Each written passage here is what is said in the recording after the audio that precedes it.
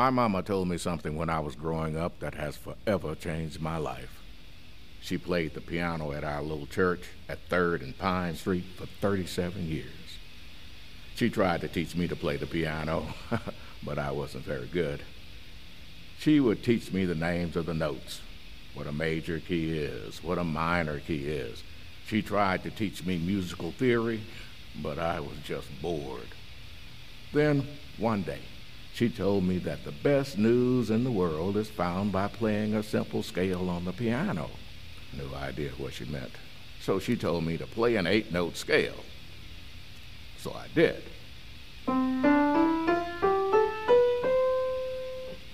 I said, "How is that good news?" And she said I played it incorrectly and that I needed to play it the other way. So I did.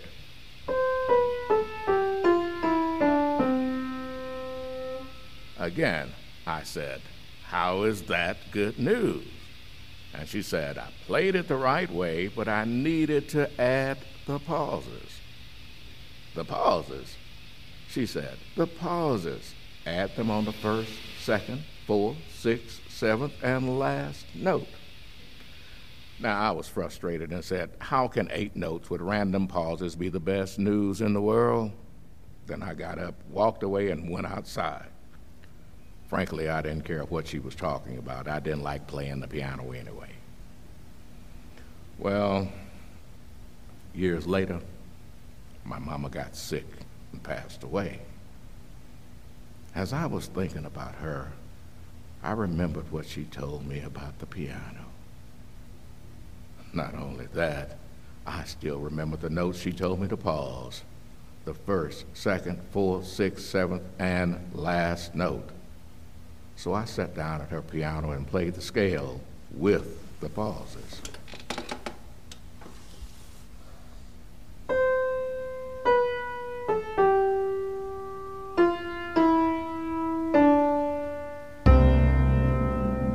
And that's when I realized the good news she was talking about.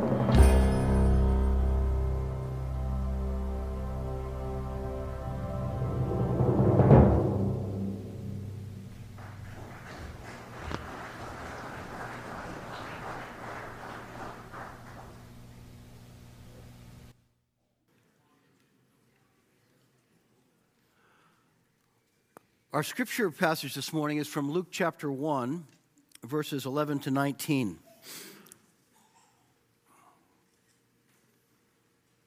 Dave mentioned a little while ago that we're going to talk about this no more fear concept. And you may be surprised that fear is actually a part of the Christmas story. It's not something we have to interject into it. It's right there in the middle of it. Then an angel of the Lord appeared to him, standing at the right side of the altar of incense. When Zacharias saw him, he was startled and gripped with fear. But the angel said to him, "Do not be afraid, Zachariah. Your prayer has been heard. Your wife Elizabeth will bear you a son, and you are to call him John. He will be a joy and delight to you, and many will rejoice because of his birth, for he will be great in the sight of the Lord. He is never to take wine or other fermented drink, and he will be filled with the Holy Spirit even before he is born.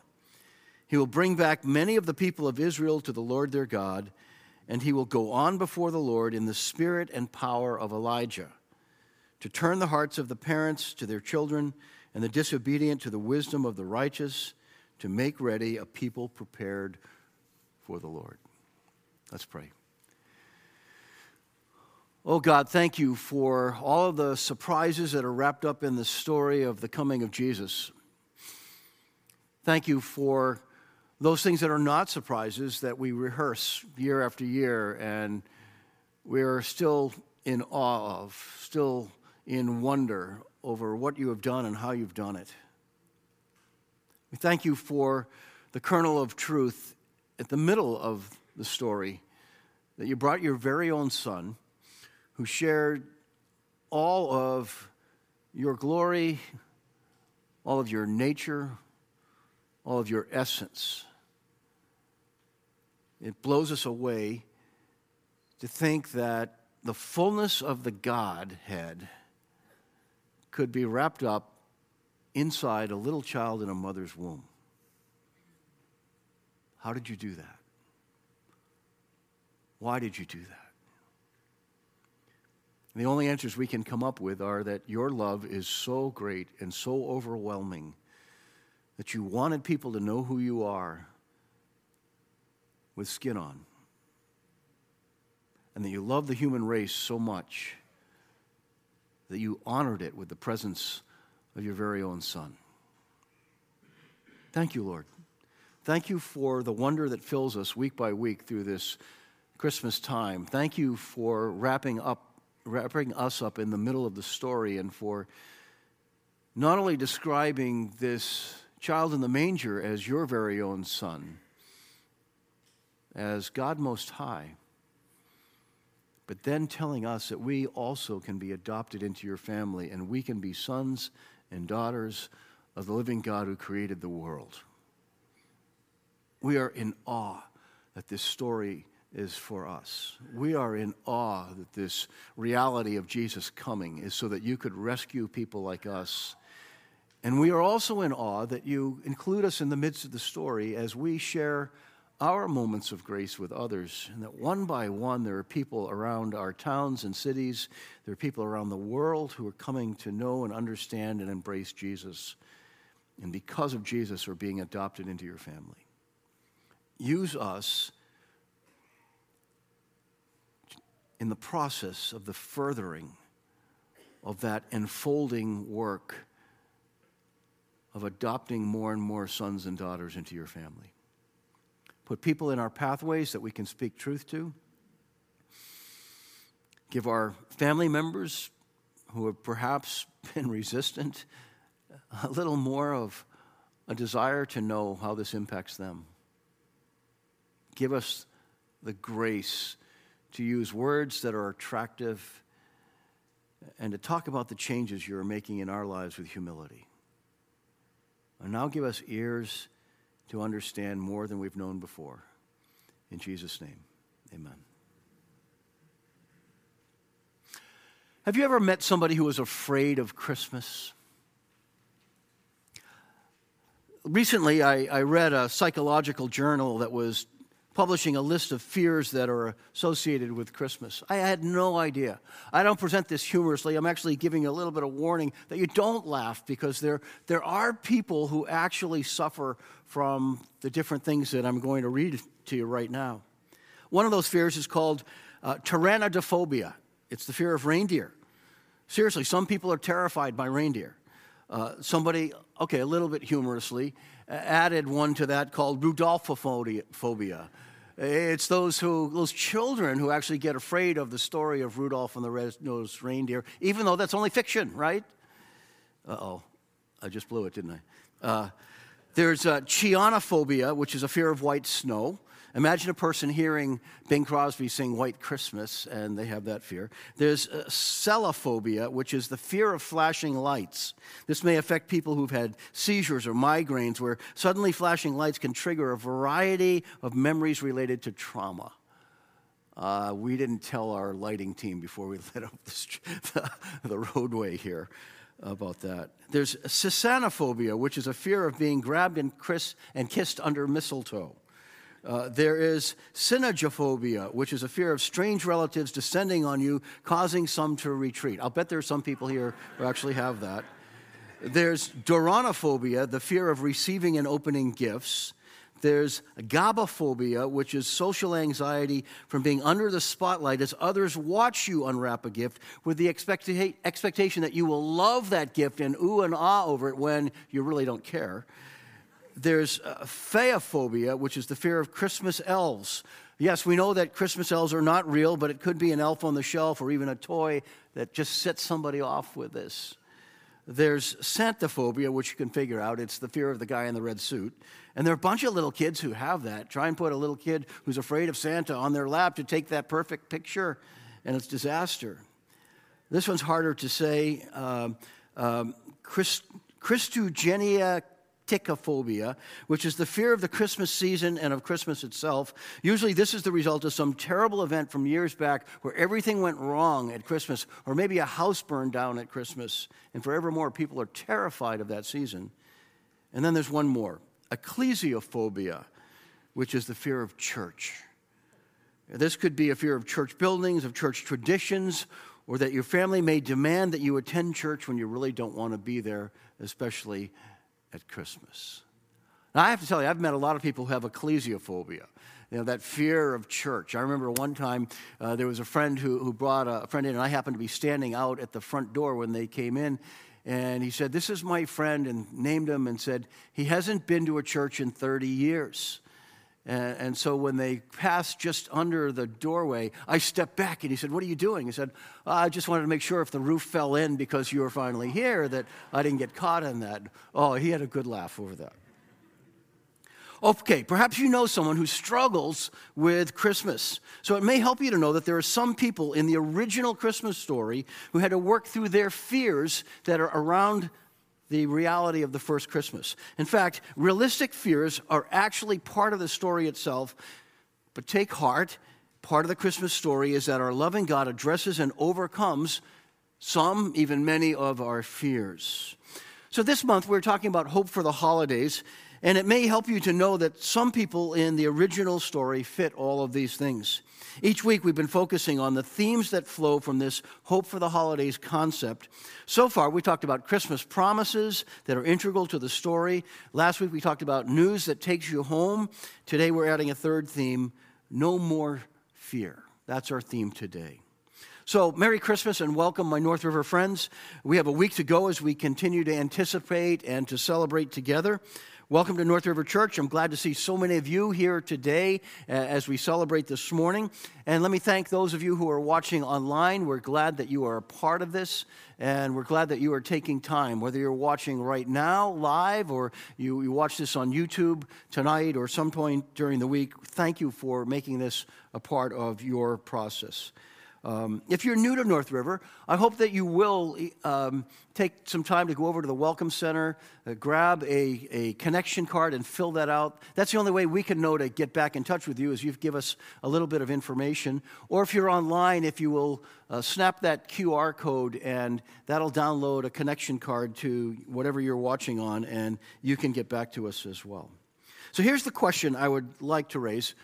How does Christmas impact our fears? There are a variety of fears, and I know it does sound a little bit humorous. I didn't mean to make light of these fears if you are dealing with one of those wherever you are. But how does Christmas correspond to those fears?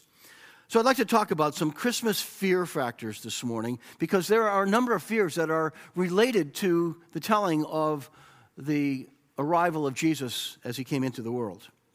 Christmas fear factor number one is the fear of angelic messengers. So here we see Zechariah, who's a priest.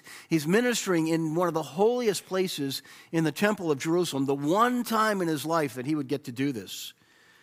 And in Luke chapter 1, verse 11, it says, "Then an angel of the Lord appeared to him, standing at the right side of the altar of incense. When Zechariah saw him, he was startled and gripped with fear." There it is. Zechariah was terrified by the angel of the Lord who appeared to him. Now think of it. Luke tells us that Zechariah was a priest. He's busy lighting these incense candles and containers in the inner parts of the temple in Jerusalem. And Luke adds that Zechariah was startled. Not only was he startled, but he was gripped with fear. This isn't just a little bit afraid. This is fear taking over in that moment. I imagine that if any of us was in a quiet part of the temple, expecting that we were alone and we would remain alone, and all of a sudden you see a powerful angel of the Lord show up, that we would be absolutely startled too. Perhaps we should call this angelophobia, the fear of angels suddenly appearing in brilliant light with messages from God. As we will see, Zechariah was not the only person ever startled by an angel of the Lord. Mary was afraid when the angel first appeared to her. The shepherds who saw the angel and a choir up in the sky singing glory to God were terrified by that sight. This is true in the Old Testament as well.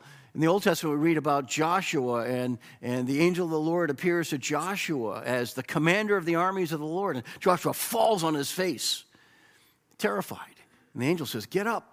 Don't worship me. I'm only an angel." When the Roman soldiers guarding Jesus' tomb saw angels in white, it says that they fell as dead men. Despite the popularity of angels in movies and television shows, my guess is that you and I really saw an angel in their full display of glory. You and I would be terrified too, and we would fall to the ground. So Zechariah's response is actually pretty normal. At least he stayed on his feet. And as we will see, this is something that makes sense in the story. It's also not the only fear. There's also a fear of unheard prayers. The next verse says, "But the angel said to him, 'Do not be afraid, Zechariah.'" That's actually where the title of this message comes from, because that is repeated throughout the Christmas story. Do not be afraid. Your prayer has been heard. Your wife Elizabeth will bear you a son, and you are to call him John. So here's a second fear that gripped Zechariah, the fear of unheard prayers. Perhaps you've been gripped by the same fear.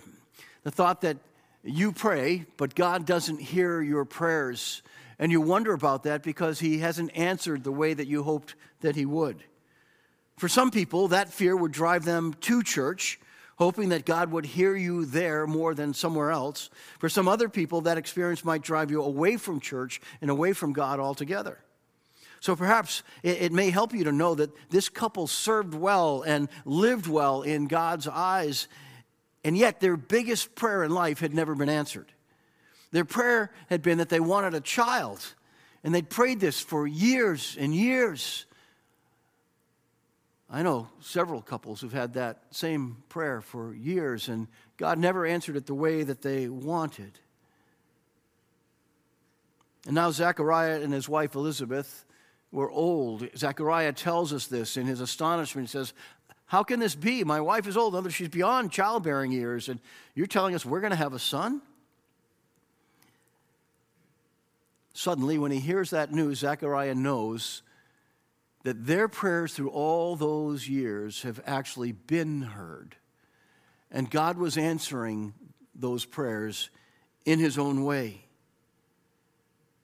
6 months before Mary would bear Jesus, they would have a son, and they would name him John. He would be John the Baptizer or John the Baptist. He'd become the forerunner who was preparing the way for Jesus and preparing the hearts of people for the coming of Jesus, preparing them to receive him with joy, knowing that God was doing something great in the world, something they'd been longing for centuries. Notice the time delay that's attached to this prayer. I have no doubt that they started hoping and praying for a child when they started out as a couple. And now that they were old, it seems they must have stopped praying that prayer at least, and they probably stopped hoping they would ever have a child of their own. I know couples who've done this, and some have said, God just redirected our thoughts and we adopted, or we had foster children, and we had a wonderfully full life, and we're glad that God answered our prayers in a different way. God had other plans, and so they adjusted their dreams. But here we find that God had heard Elizabeth's prayers. God had heard Zechariah's prayers all along, and he was answering their prayers.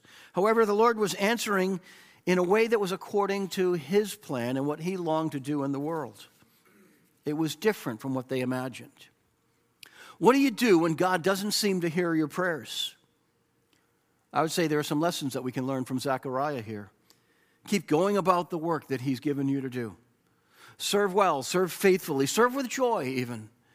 Keep praying, but be open to how the Lord may redirect your prayers to accomplish what he wants to do in the world. And there are a variety of situations in life where we have prayers that God has to redirect. Keep praying, but be open to what surprising way he may actually use your prayers to accomplish something different. He does this to realign our prayers with his purposes. Let me say that again. God sometimes redirects our prayers in order to realign our desires and our prayers with his purposes. And he's God. He has the right to do that. And when he does, what the Lord unfolds is amazing. So we have fear of angelic messengers. We have the fear of unheard prayers. Here's another fear. The fear that the gospel is not true. Where does that come from? Well, look at the story in Matthew 21 where Joseph all of a sudden is brought into the story.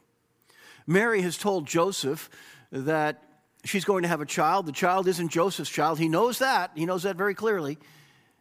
And then she says, this is going to be the Son of God, that the Holy Spirit has come on her. And Joseph is saying, how on earth am I supposed to get my head around this? And he starts thinking of his options. And one of those options would be that he could call off the marriage. In ancient Israel's process, that would be called a divorce even though they weren't married yet, because the betrothal period was a contractual deal between families. And we pick it up in Matthew 1:20. But after he had considered this, in other words, after he considered divorcing Mary and opening her up to scandal, an angel of the Lord appeared to him in a dream and said, Joseph, son of David, do not be afraid. There's those words again. Do not be afraid, Joseph, to take Mary home as your wife, because what is conceived in her is from the Holy Spirit. Joseph was not the first to have questions about the virgin birth of Jesus. Or actually, I said that wrongly. He was the first. If you're there, you're not the first. Joseph came before you. He was a morally upright guy, and suddenly his fiancée tells him she's pregnant. Not only is she pregnant, but this is going to be God's child through the Holy Spirit. The thing that Joseph was considering in his eyes was monstrous. Because if he divorced Mary, he would break up that betrothal process. He would open up her life to scandal, and he loved her. But think about it. Wouldn't several other people, several other men have that same reaction? Yet the Lord's plan called for Joseph to play an important role too. And so the angel of the Lord appears in a dream, confirming what the angel had told Mary. I find that comforting. I've had people, all kinds of people tell me, this is God's will for your life, Paul. And I think, he never told me that. And I think that I want to put myself in Joseph's spot, that if God was going to do something very dramatic that would impact my life, he wouldn't just give somebody else far away from me this idea. He would tell me too. And that's exactly what Joseph was thinking. And yet, God didn't do it in the same way. An angel appeared to Mary in full form. With Joseph, it comes in a dream. A little bit different. But the dream is so strong, so real, so stark, so much in correspondence with everything that Mary had said, that it confirmed this truth. And in the morning, he got up, and he was a different guy, and he took action, and he owned his role in the story. Now, what he was given on that day was testimonial evidence. Whatever you may believe about dreams, Joseph allowed that the Lord communicates this way sometimes through dreams. No doubt he knew that the Lord had a track record for doing this. If you think back in the scriptures, Jacob had a dream of angels ascending and descending to and from heaven. Another Joseph in Egypt had dreams and interpreted dreams, even for the king or the Pharaoh of Egypt. Daniel had interpreted a dream for King Nebuchadnezzar that unfolded the Lord's plan for the next several generations of the Babylonian Empire, and that landed Daniel as the third highest ruler in the kingdom. Think of that. Imagine a Jewish person being the third highest ruler in today's Iraq. That's what happened back then.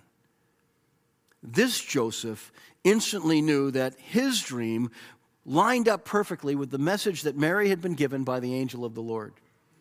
That testimonial evidence from the angel prompted Joseph into action. He chooses Jesus and raises him as his own son. He takes Mary as his wife. And then when the boy is born, he does what the angel instructed, and he gives him the name Jesus. Have you ever fully considered the evidence for Jesus? If God was going to bring his own son into the world, wouldn't you expect some kind of grand announcement? An announcement worthy of appearances by angels? This piece of evidence was the tipping point for Joseph. Most of the evidence that we have for the birth of Jesus is testimonial evidence. We can read the reports of other people who were around that scene, of the shepherds, of the magi, of Joseph and Mary. We can't go back and reproduce it. We either believe that kind of evidence or we don't. And testimonial evidence can be very strong. We're studying this in our small group these days. Mary put her reputation on the line and never deviated from her story. She lived a rather quiet life, but dealt with the joy and pain of Jesus' public ministry along the way. Together with Joseph, they received the traveling magi from the east. They took in the account of the celestial sign, a star, with amazement, all confirming piece by piece as it corresponded with the word from the angel. Then they watched as shepherds and magi not only marveled, but bowed down and worshiped Jesus. They stood amazed as a 12 or 13-year-old Jesus intellectually sparred with Jerusalem's experts about Old Testament law and Old Testament prophecy in ways that amazed the teachers of Jerusalem. All of this before the healings, miracles, cross, and resurrection. To all of this, God's answer is simple. Fear not. Fear not because the Lord is at work. Fear not because the Lord has sent his Son. Fear not because the Lord hears our prayers, even if he redirects them toward the answers he longs to bring. Fear not because he realigns our prayers and our lives with his purposes. And then there's a fourth fear that shows up. It's the fear of high expectations. Let me show you where this comes from. Luke chapter 1, verses 29 to 23. Mary was greatly troubled at his words and wondered what kind of greeting this might be. You think of Mary. Mary's troubled over what she's hearing. But the angel said to her, here's that line again, "Do not be afraid, Mary. You have found favor with God. You will conceive and give birth to a son, and you are to call him Jesus. He will be great and will be called the Son of the Most High. The Lord God will give him the throne of his father David, and he will reign over the house of Jacob forever. His kingdom will never end." Somewhere about 20 years ago, we did a series of messages around here over a couple of summers called What Jesus Would Say To. And I borrowed an idea from Lee Strobel. Lee Strobel was the investigative journalist who had been an atheist, and his wife became a Christian, and he went to church with her with a notepad. In case anybody from the Chicago Tribune had seen him, he wanted to tell them he was doing a story on the church. But what he was trying to do was to figure out how he could rescue his wife, because he believed that all of this was a fairy tale and none of it was true. So he was coming to church and he was going to find all of the ways that he could disprove this theory so that then he could rescue his wife from what he surely believed was a cult. And along the way, he found that there were answers that satisfied his questions. And the more that he studied from science and from history and from the Bible itself, he eventually realized that as his pile of doubts went down, the pile of facts supporting this went up. And he got to the point where he realized that even though he hadn't satisfied all of his doubts, that he needed to act on this pile of facts, and he had to take that step of faith from that point. And he wrote about it in his book, The Case for Christ, as he came back a few years later. It was a New York Times bestseller, and it led to a whole bunch of other books. But then Lee did this series of summer messages at Willow Creek Church that were called, What Would Jesus Say To? And so we copied that, gave him credit for it, but we tried to talk about people who were relevant to our culture here in Massachusetts. And one summer, I did a tremendous amount of research, and we did a message that was called, What Would Jesus Say to Ted Kennedy?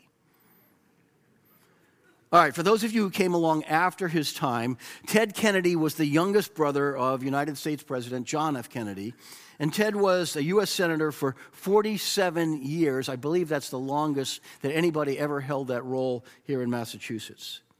And while he accomplished a great deal in the Senate, let's just say his life was marked by a number of scandals. That's about as delicately as I can put it. I tried to figure out what would Jesus say to him, and there were a number of things, but the last one that I came up with, I thought Jesus would honestly say to Ted Kennedy, I know what it's like to have a father who has high expectations. Think of it. Joseph Kennedy had 4 sons, and he wanted each of them to become president of the United States. His oldest son, Joe Jr., was the one that all of their hopes were pinned on, But then he died in World War II. And so all of those hopes went to the next son, John. And John F. Kennedy actually did become the United States president, but was assassinated on November 22nd, 1963. Robert Kennedy, his brother, was serving as the U.S. Attorney General at the time and went on to become a senator in New York, and then was running for president in 1968 when he too was assassinated. And that meant that all of those hopes then moved down the line to Ted Kennedy. And he did run, and he was, for several years in the late 70s and the early 1980s, he was either running for president or he was rumored to be running for president. And there was all this pressure that they had to live up to the family expectations. So rather than dealing harshly with Ted with anything I might have disagreed with him on, I imagine Jesus telling him he knew what it was like to live with a father's high expectations. Jesus was sent and born to become Savior of the world. He was expected to triumph over sin and temptation, and he did.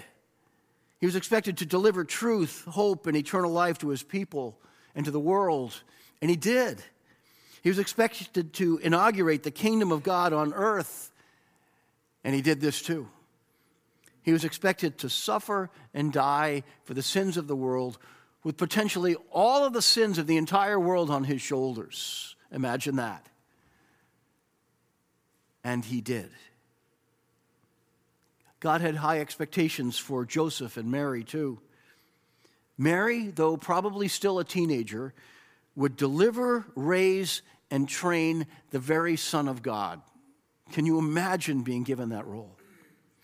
Joseph would have to nurture and protect God's Son from enemies like King Herod, and to be honest, the evil one who wanted to destroy him because he's God's very own Son.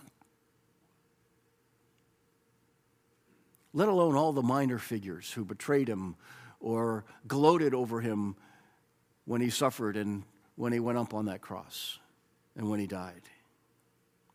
How wonderful that each of these members leaned fully into the purpose of God for their family. And here's the reality for you and me too. God has high expectations for you and me as well. Every Christian, if you are truly alive in Christ, is an adopted son or daughter of God. We sang about that wonderful reality just this morning. He not only adopts us, but he gives us roles to play in the building of his kingdom on earth. And he wants you to embrace your new identity as his child and to live as a disciple of Jesus, not just as who you were at birth, but who you are at your new birth. And the more we do that, the more he will use us to draw others into his love and mission. He has very high expectations of you. I say that not to guilt trip you, but to enfold you more deeply in the story of what God is doing. Your faith and your life matters so much to God. Here's the central idea for this morning. Christmas replaces fear with hope, the hope of reconciliation with God through Jesus. Christmas also eases our fears and erases our fears. Let me show you 5 ways that it does that very quickly. First, it shows us that angels serve God's plan to reach people. Zechariah, Mary, the shepherds, and Joseph were all terrified or afraid of the angels, but the angels consistently called out, "Do not be afraid." And they delivered God's good news of peace toward men. I would imagine if we saw an angel, you and I would have a terrifying experience, but we would probably hear the same words as well. Do not be afraid. We are not supposed to be afraid of them. And we know now that they are messengers of good news. Second, Christmas reminds us that God is with us. Jesus was given this title, Emmanuel, which means God with us. Perhaps in this season we ought to pray to Jesus Emmanuel. Christ is another of his titles, the Messiah, the chosen one, but perhaps it's even more appropriate for us to address Jesus as Jesus Emmanuel, Jesus God with us. God dwelled with and associated with his people by sending Jesus as a human child. As Emmanuel, he is with us forever. He is part of us forever. He is forever for us. God's message to us comes through that name, Emmanuel. God is saying, I am with you, not just as a large group of people, but I am with you uniquely as an individual. I am your Emmanuel. I will be with you all your days. Third, Christmas reveals that God hears our prayers. Zechariah and Elizabeth thought that God had not heard their prayers, but he had heard them. He simply realigned those prayers along with his gracious plans. And he hears our prayers too, and he answers them in ways that correspond to his will. Will you let him do that? Will you release him from having to answer your prayers the way you really want him to, because that would serve your goals? And will you allow your prayers to be realigned so that he will answer them according to even greater goals? Fourth, Christmas reconciles us to God as Jesus deals with our sin. Jesus came because our sin created a barrier between us and God. He came not to conquer Romans, but to conquer something even more powerful, the power of sin in our lives. And he did that once and for all. He who knew no sin became our sin in order to destroy its power. What a wonderful truth. You know, Christmas is the most popular holiday that we have. More people come to church on Christmas and during the Christmas season than they ever do during Easter. That's a wonderful part of it. Do you know why that's true? At Easter, you have to deal with the cross. At Easter, you have to deal with the message that God conquers sin. A lot of times that gets left out of Christmas. But actually, Christmas makes no sense. God taking the risk of sending his child into this world makes no sense if it was not for the fact that he was going to conquer the power of sin so that you and I could be triumphant over it in our lives and know that we could have victory over it, even though we will struggle with it till the day we die. That's at the heart of the Christmas message. And fifth, Christmas includes us in God's ministry of reconciliation. The shepherds were the first to see Jesus. By the next morning, they were letting the whole town of Bethlehem know that the Messiah had come, that they'd heard angels in the sky, and the best news was they saw the boy in the manger, just as they'd been told by the angel. One person at a time, you and I continue spreading the news that changes lives. We are no different from those shepherds. We're just acting on their testimonial evidence and spreading that further. And the message is this: do not fear. God has come near in Jesus, and he's with us forevermore, and that changes everything for you and me. Christmas replaces fear with hope of reconciliation with God through Jesus. I wonder if you would pray a closing prayer with me. You can do this silently, or you can do this out loud with me, but here we go. Father God, thank you for sending Jesus, Emmanuel. Thank you for sending angels to announce his arrival and for offering us peace and reconciliation. Jesus, Emmanuel, come near to my heart today. Use each of us to reach others with mercy and grace. And God, we thank you that you are a God who hears our prayers, even though you may redirect them. And we look forward to how you will answer them. But we thank you for this one very profound answer that we know about and that we testify to as well. That you have brought Jesus Emmanuel into the world, God with us. And we're still in awe, and we're still grateful, and we are different and changed because of Jesus. Thank you. In his name, amen.